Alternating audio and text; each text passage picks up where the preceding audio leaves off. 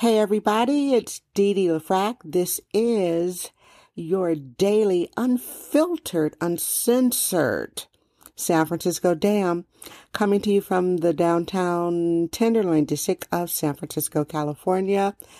This is July 13th, 2020, a Monday. It started out typically summer San Francisco weather, gloomy, and then around noon, here comes the California blue skies. How are you doing? Thanks for subscribing. Thanks for listening. I hope you're doing okay. I've got mixed feelings. I am grateful for everything I have. I'm grateful. I wish I could elaborate, and it's good not to elaborate in this day and age because there are a lot of haters and there are a lot of people who don't have much. I am just grateful. And also this morning was therapy. Yeah, I love my therapy. We did a video chat. I have a very empathetic therapist. He's one of my better therapists. He's a great guy. I really, really enjoy him a lot. He's completely empathetic. He has a lot of emotional intelligence. And I would like him personally, even if he wasn't my therapist, and no, not in a sexual way, in an emotional way. He's a great guy. So if you're listening, thank you. And then I went to check out my Twitter, the San Francisco Dam page, and there again is a video of Walgreens being looted. I am so tired of watching Walgreens being looted. And this is my neighborhood Walgreens. This Walgreens is located on Van Ness at Eddy Street. And what they do is they walk into the stores with impunity. There's a Proposition 47. You can steal up to $950 worth of items, and you won't go to jail. So they're very brazen, unfortunately for me, but I did make a podcast demystifying the black junkies in San Francisco. These knuckleheads are black. They're primarily coming from the encampments on Willow Alley. I've done at least 3 or 4 podcasts about the decrepit, deplorable conditions of Willow Alley. Today is Monday, the 13th of July. It should be cleaned. The city has 7 more days to clean Willow Alley per the settled lawsuit. UC Hastings Law College sued San Francisco May 4th, 2020. They settled June 11th, 2020, promising to clean a mind-boggling 300 tents out of 500 tents. And as my friend counted yesterday, there are 23 tents in Willow Alley.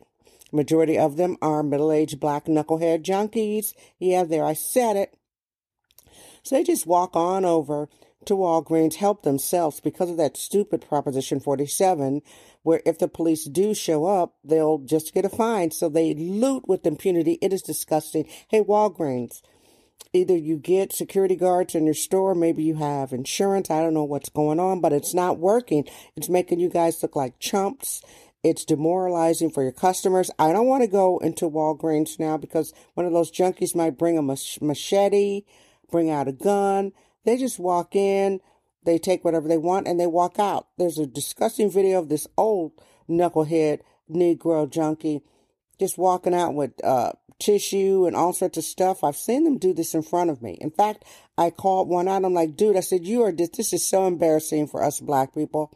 And he had like these 3 gigantic oversized liquid bottles of detergent. And that was the Walgreens on Larkin at Post. And I've also seen them loot Walgreens on Polk at California. I find it completely embarrassing for me as a black woman, which is why I wouldn't dream of doing any Black Lives Matter marching. And it's primarily black males, but there was a black woman in the video. It's black people. Now listen, San Francisco is not a city for broke people. They're coming out here expecting to be taken care of. And it's not going to happen. So what they do is they criminalize the surrounding areas. I've demystified junkies already with the first podcast, The Junkie Apocalypse. So Walgreens, you guys really need to do something about it. Get security guards or maybe close your stores. Yeah, I said it. Because what else are you doing but enabling junkies? This is part of the sick cycle. The junkies go into Walgreens, steal crap, use maybe a quarter of it and sell three quarters of it. So they boost the items for drug money. Yeah, that's what it's about.